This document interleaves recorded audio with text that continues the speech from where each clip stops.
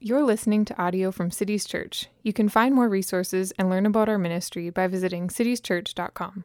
This past week, I read an essay written by a man who was given the task of choosing a photo for his mother's obituary.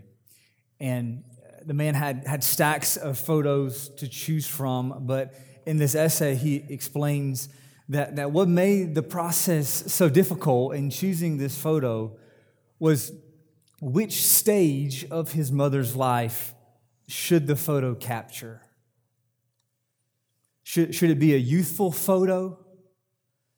Or should it be a portrait of her in middle age as a seasoned mother? Or should it be a photo from her in the last years of her life, when she was in the evening of her life? And whichever of these photos the man would choose, he wondered, what would that photo be saying about her life as a whole? What encompasses her life? Like, of all these photos, what defines her story? What moment defines her story? And as I was reading the essay, I thought, these are just great questions for us to think about when it comes to our own lives, and they are great questions to think about when it comes to our passage today, because today, in Genesis 46 to 48, we are coming to the end of Jacob's life. And what makes this really fascinating for us is that we've been able to see every stage of Jacob's life going all the way back to when he was conceived. If we think back over Genesis, we even have Jacob's delivery story. Back in chapter 25, from a literary perspective, when we're reading through this narrative, we were in the delivery room when Jacob came out. You guys remember he came out holding onto the heel of Esau? So it's like we were there. We saw that. We have this in the book of Genesis. We have seen this man's entire life, and I love the way that Jacob talks about his life here in chapter 47. In chapter 47, verse 8, which Tyler just read, verse 8, Pharaoh and Jacob meet, and Pharaoh, the leader of Egypt, he asks Jacob how old he is, and this is the way Jacob answers the question. He says, "The days of the years of my sojourning are 130 years." He could have just said 130, right? How old are you, Jacob? He could have said 130, but instead he emphasizes the fact that he has been a sojourner. This man has seen the road. This man is a descendant of men who knew what it meant to journey. He himself knows what it means to journey. And in fact, as Jacob is standing in front of Pharaoh in Genesis 47, Jacob is still on his journey. 130 years still on his journey. And so, can we learn something from Jacob? That's the question that I'm asking when we come here to the final chapters of Genesis. What might God teach us through this last stage of Jacob's life? And this morning we have 3 chapters to work through, which is a lot. And this is the way I want us to do that. The plan is that we're going to look at each chapter. I'm going to give a summary of each chapter, and then I'm going to give a practical lesson that I want us to take away. So it's going to be, first, here's a summary of what's happening in the chapter, and then here's what we can learn from this chapter. We're going to do that 3 times. So the points are really chapter 46, chapter 47, chapter 48. We're just going to work through all 3 chapters. Let's pray, and we'll get started. Father, it's by your love and in your love that we gather to worship this morning. And as we are gathered now, your word is open before us, and Father, we ask, show us your glory. We ask that you give us more of Jesus. In his name, amen. Okay, first, chapter 46. Here's the summary of what's happening. Chapter 46, Jacob and his family enter into Egypt. Look at chapter 46, verse 1. 46, verse 1, so Israel took his journey with all that he had and came to Beersheba and offered sacrifices to the God of his father Isaac. And God spoke to Israel in visions of the night and said, Jacob, Jacob. And he said, here am I. And then he said, I am God, the God of your father. Do not be afraid to go down to Egypt, for there I will make you a great nation. I myself will go down with you to Egypt, and I will also bring you up again, and Joseph's hand shall close your eyes. And so Jacob, also called Israel, is still on his journey. Just like he did back in chapter 28, Jacob once again packs his bags and leaves the land that God had promised his family. Back in chapter 28, Jacob left Canaan to flee from his brother Esau. And here in chapter 46, Jacob leaves Canaan to reunite with his son Joseph. And by this time, his family has grown. Joseph is no longer the nimble traveler he was back in chapter 28, because now Jacob is an old man and his sons are grown and they have their own families and they have their own possessions and they are all sticking together here. Okay, verse 1 tells us that Jacob leaves Egypt with all that he had. And that's an important point for us. We need to know that Jacob's entire family is making this move. The reason that we have the genealogy here in chapter 46 is because we're supposed to know that everybody is included here. So we have to imagine, we have to kind of picture this in our minds. Jacob heading to Egypt means a whole caravan of people are entering into Egypt. There are 70 people with all of their stuff who are walking in to Egypt. And you guys might remember back in chapter 37, when we started the story of Joseph, we saw that Joseph's story is really the background story for how the Exodus happened. Now, I'm going to say Exodus a lot, and just for a heads up, the word Exodus is the title of the second book of the Bible. Okay, the book's called the Book of Exodus, but Exodus mainly is an event. Okay, and so when I say Exodus, I'm talking about the event, not the book. Although sometimes it's the book. I'll let you know which is which. But the Exodus, the event of the Exodus, was the main event for the nation of Israel when God rescued them from slavery in Egypt. It was the great rescue of Israel that points to an even greater rescue, and we really cannot understand the Old Testament if we don't understand the Exodus. The Exodus is fundamental to the story of Israel, and Genesis 46 is an important part of the Exodus because Genesis 46 describes the first bookend of when Israel entered Egypt. And what we're going to see if we continue reading through the book of Exodus is that Israel's entry into Egypt parallels but is transcended by Israel's exit from Egypt. And there are a couple clues in the text that show us this. I just want to point them out for you. Notice first, here in 46, how God addresses Jacob. God speaks to Jacob in a vision in verse 2, and he says, Jacob, Jacob. And Jacob says, here am I. And then God tells Jacob that he is leading Jacob and his house into Egypt. God is going with him. This is part of God's plan. And so the people of Israel are called to go into Egypt just like the people of Israel will be called to come out of Egypt, because many years later, after Jacob, in Exodus 3, God comes to another man, and this time God says, Moses, Moses. And Moses says, here am I. And God tells Moses, I'm going to lead my people. I've heard the affliction of my people. I'm going to lead my people, Israel, out of their captivity. And just like a whole caravan of people and possessions entered Egypt, an even greater caravan of people and possessions will exit Egypt. Israel will leave Egypt. In the book of Exodus, in the event of the Exodus, the people of Israel will leave Egypt with more people and more possessions than they had when they came in. And that's because God fulfills his promises to Jacob and his family while they are in Egypt. This is where we start to see the lesson. The summary of the chapter here is simple. Jacob and his family enter Egypt. But it gets dicey, in the details, because we see in verse 3 that Jacob is afraid to enter Egypt. God has to tell Jacob in verse 3, do not be afraid to go down to Egypt. Now, why is that? Why is Jacob afraid to enter Egypt? Well, it's because Egypt has always represented danger to the patriarchs.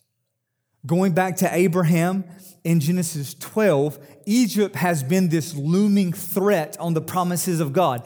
God told Isaac very plainly in chapter 26, do not go down to Egypt.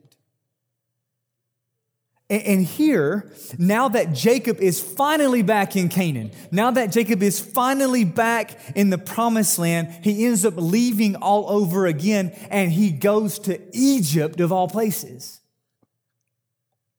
So for Jacob, we got to get in his skin. This is confusing for him. These two things do not make sense. He has the promises of God to bless him and make him a great nation, and then he has going to Egypt. They don't line up for Jacob. Being in Egypt is at odds with the fulfillment of God's promise. And we're actually going to see in chapter 47 that God does bless Jacob in Egypt.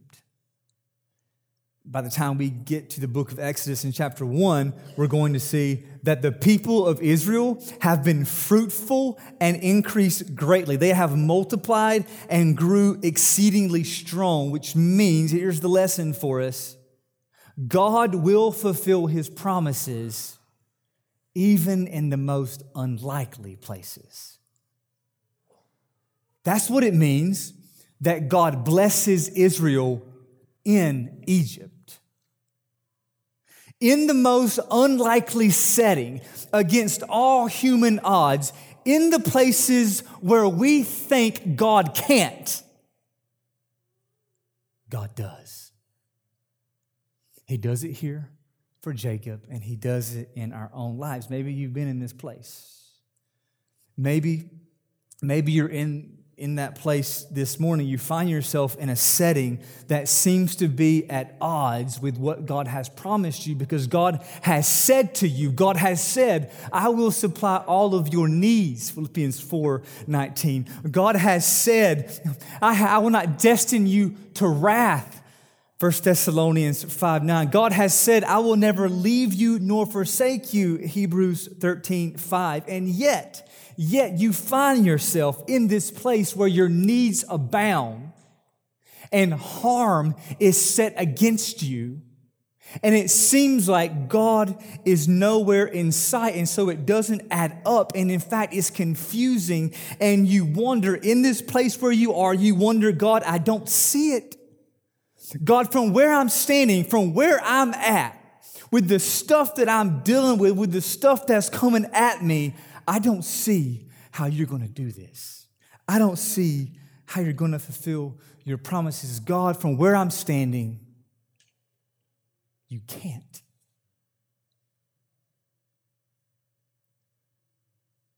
But He will. He will. So, brothers and sisters, take heart this morning.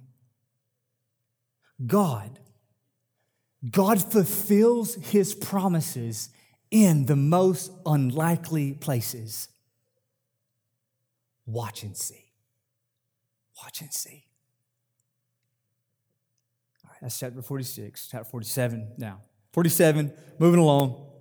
The summary is, in chapter 47, Jacob blessed Pharaoh and is blessed by God. Okay, chapter 47 is meant to show us that God is doing what He told Abraham He would do. Back in Genesis 12, God's promise to Abraham, including two sides of blessing. First, God told Abraham that He's going to bless him. He says, I will bless you and make your name great. And then second, God blessed Abraham so that Abraham will be a blessing. God's plan is to bless others through Abraham. So God says, in you, all the families of the earth will be blessed. So God will bless others through Abraham's family, and God will bless Abraham's family. That's Genesis 12. Now look what's happening here in chapter 47.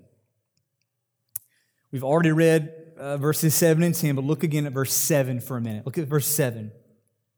Then Joseph brought in Jacob his father and stood Jacob, 130 years old, stands Jacob before Pharaoh. Look what it says, verse 7. And Jacob blessed Pharaoh. Look at verse 10. Verse 10, we see it again. And Jacob blessed Pharaoh and went out from the presence of Pharaoh. A little Bible reading tip. When you see something 2 times in a row, it means it's important. Highlight that, underline that. Verses 7 and 10 are showing us here that the nations, one of the families of the earth, is being blessed through Abraham, just like God told Abraham in Genesis 12. And Jacob just doesn't speak the blessing over Pharaoh, but the rest of chapter 47 actually shows us very practically how Pharaoh is blessed through Jacob's family. Basically, because of Joseph's business skills, Pharaoh ends up owning all the land of Egypt. And it happens through the most amazing, ironic twist you can imagine. This is kind of a side note here, but I just want to show you this in chapter 47. The way Pharaoh ends up owning all the land of Egypt is because Joseph buys all the land of Egypt into slavery. Okay. In verse 18, the Egyptians tell Joseph that all their money is spent, and so that's when they give all their land and they give themselves to Pharaoh. And what's fascinating about this is that the word for money in Hebrew is the same word for silver. Okay, so track with me here. Back in Genesis 37, Joseph was sold into slavery in Egypt for 20 pieces of silver. And here in Genesis 46, Joseph buys into slavery the entirety of Egypt for all the silver in the land. This is amazing. What a reversal in this story. Look at verse 20. So Joseph bought all the land of Egypt for Pharaoh, for all the Egyptians sold their fields because the famine was severe on them. The land became Pharaoh's. Pharaoh then becomes more prosperous through Joseph. Pharaoh is blessed through Abraham's family. Look also, though, at verse 27. Verse 27, thus Israel settled in the land of Egypt, in the land of Goshen, and they gained possessions in it and were fruitful and multiplied greatly. See the same thing in Exodus 1. And so not only are the nations blessed through Abraham's family, but Abraham's family themselves are blessed just like God told Abraham in Genesis 12. Abraham's family, Jacob's family is blessed, and the nations are blessed through them. That's the main idea of what's happening in chapter 47. That's the main idea. Okay, that's the summary. But there's more, and I want us to see this in verse 29. Verse 29, although Jacob's family is experiencing God's blessings in Egypt, Jacob still knows that Egypt is not his home. He's not comfy. Okay, verse 29, as Jacob is getting closer to death, he calls Joseph to him, and Jacob tells Joseph, do not bury me in Egypt, but let me lie with my fathers. Jacob knows that the land of Canaan is his home. That is the land that God promised him. That's where his grandfather Abraham is buried. That's where his dad Isaac is buried. And that's where Jacob himself wants to be buried, because he knows that eventually his family is going to be back in this land that God promised. And here's the lesson for us, okay? We have to kind of, again, get in Jacob's skin and think with him for a minute. Okay, here he was, Jacob, in the last years of his life, and he has experienced the promises of God. God has been with 130-year-old Jacob. God was making him into a great nation. Jacob was able to see God's blessings around him. Jacob was able to see God fulfill his promises around him, and yet still the land piece of God's promise had not yet been fulfilled, and Jacob did not forget that. I think this speaks about who Jacob knew God to be. See, I think if we were in Jacob's shoes, having seen all the blessings that God has poured out, if we were in his shoes, we might think, well, I'm 130 years old.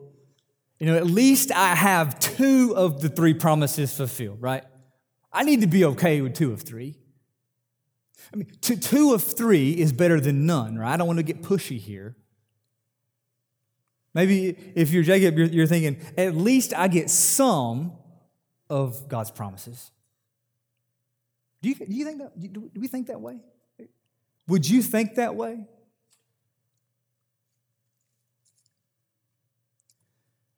I think sometimes, I'm afraid that sometimes we can treat the promises of God like we're swinging at a piñata.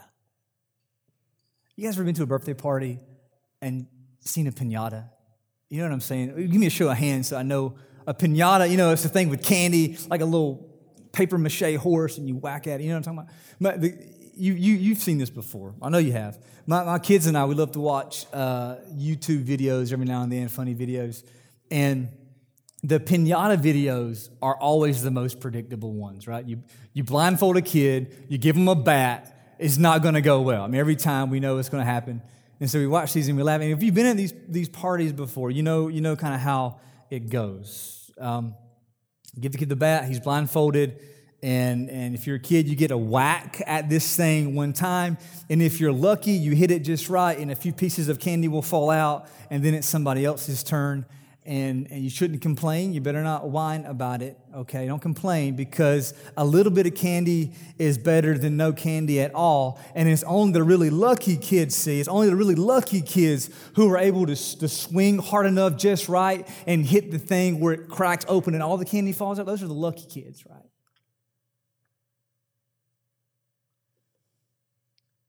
I think if we're honest,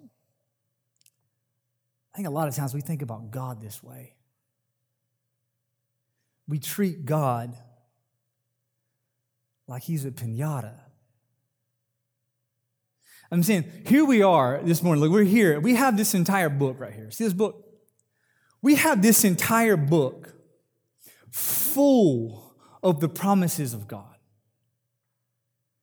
This entire book is written for us, for our encouragement, for our endurance in faith. We have this entire book loaded with the promises of God for us. And so many times we come to God blindfolded, just whacking away in the air, just hoping that maybe this time a promise or 2 might drop out. If we're lucky. If we have enough faith. If we swing just right. If we make contact at the right place. Maybe then a promise or 2 will fall. Jacob didn't do that because Jacob knew God. Jacob knew that if God said it, then God meant it, and God meant every bit of it. So Jacob does not settle. 130 years old, he does not settle for 2 of the 3 promises. Jacob wants the whole hog because that's what God said, see. That's what God said, and so that is what Jacob wants. God is not a piñata. All the promises of God, we've got to hear this, all the promises of God, all the promises of God are yours, church, in Christ. Every single one. That's chapter 47. Chapter 48. This is the last chapter, last point. This is the summary. Is this: Jacob blesses Ephraim and Manasseh. Okay, chapter 48 is actually very important when it comes to the storyline of Scripture. But for the rest of our time, I mainly just want to focus on one verse here, one sentence really, in verse 21. Let me give you the context first for what's going on. At this point in chapter 48, we have now skipped ahead 17 years. So 130-year-old Jacob is now 147 years old, and he is sick.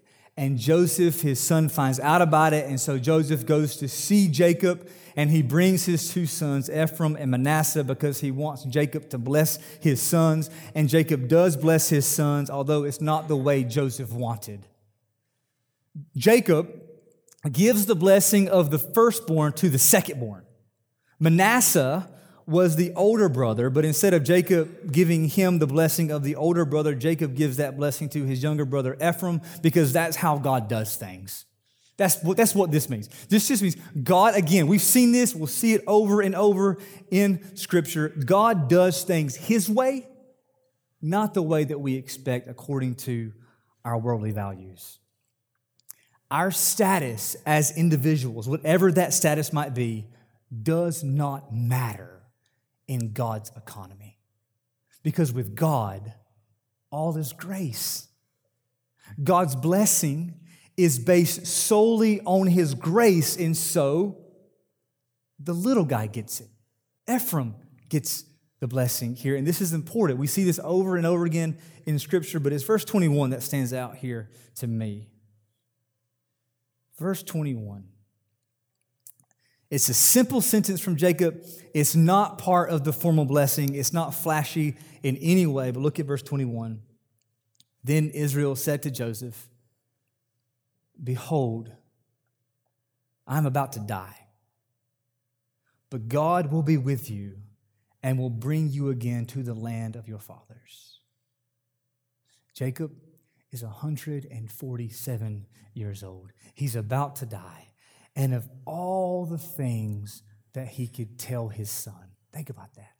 He has 147 years worth of material. And of all the things that he could tell his son, what does he say?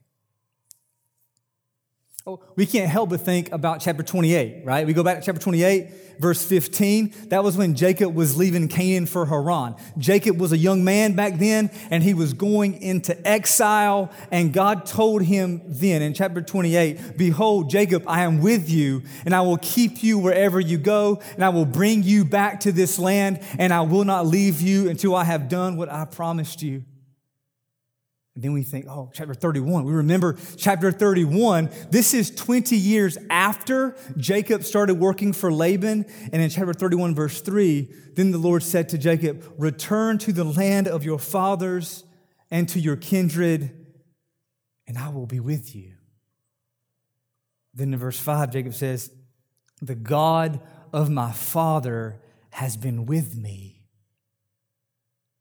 And then there's chapter 35. Of course, we remember chapter 35. God tells Jacob there in 35, this is when he changes his name to Israel. He tells him in chapter 35 to go to Bethel to worship him. And this is what Jacob says. Jacob says to his family, "Then let us arise and go to Bethel, so that I may make there an altar to the God who answers me in the day of my distress and has been with me wherever I have gone."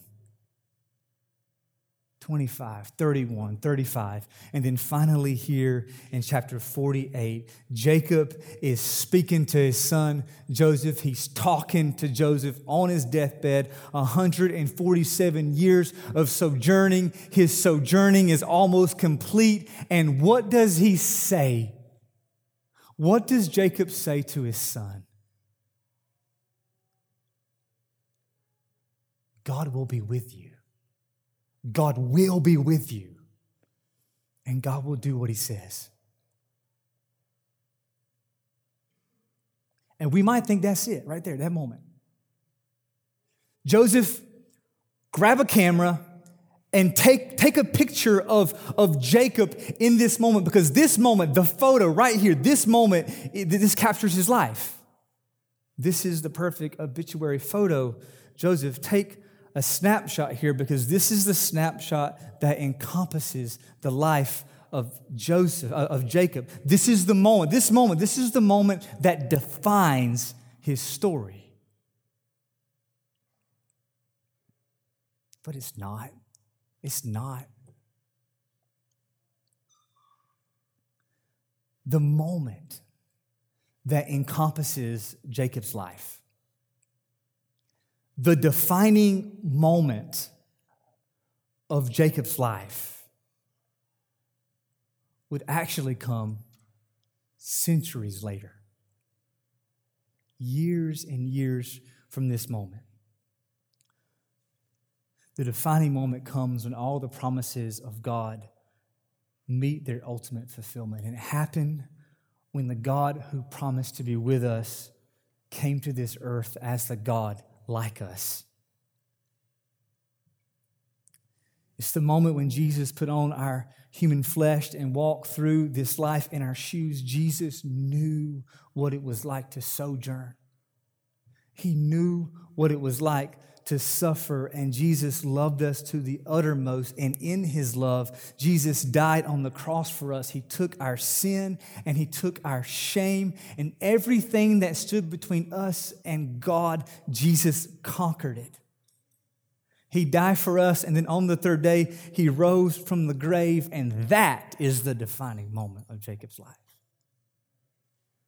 Jesus risen from the dead is the defining moment of Jacob's life, and Christian, it's the defining moment of your life. How do you think about your life? How do you think about it? When it comes to your life, Christian, when it comes to what encompasses your life, when it comes to what captures your story, it's when Jesus died for you and was raised from the dead for you. That's the moment. And now, the God who is with us is the God who dwells inside us by his Spirit, which means indwelled by the Holy Spirit, we can never be separated from the love of God. And this table every week is a reminder of that. Every week when we come to this table, we are reminded of the defining moment of our story. We're reminded of that moment that encompasses our lives. That the bread at this table represents the body of Jesus, and the cup represents the blood of Jesus, and they are for you. The body of Jesus was broken for you. The blood of Jesus was shed for you. So, Christian, this is what defines you. And so this morning, as you receive these elements, let's receive them in thanksgiving. If you're here this morning and you trust in Jesus, if you are united to Jesus by faith, if your life is hidden in Jesus, we want to invite you to eat and drink with us. We're going to serve the bread first. Just take it and hold on to it. I'll come back up and we're going to eat it all together. The bread is gluten-free. His body is the true bread. Let us serve you.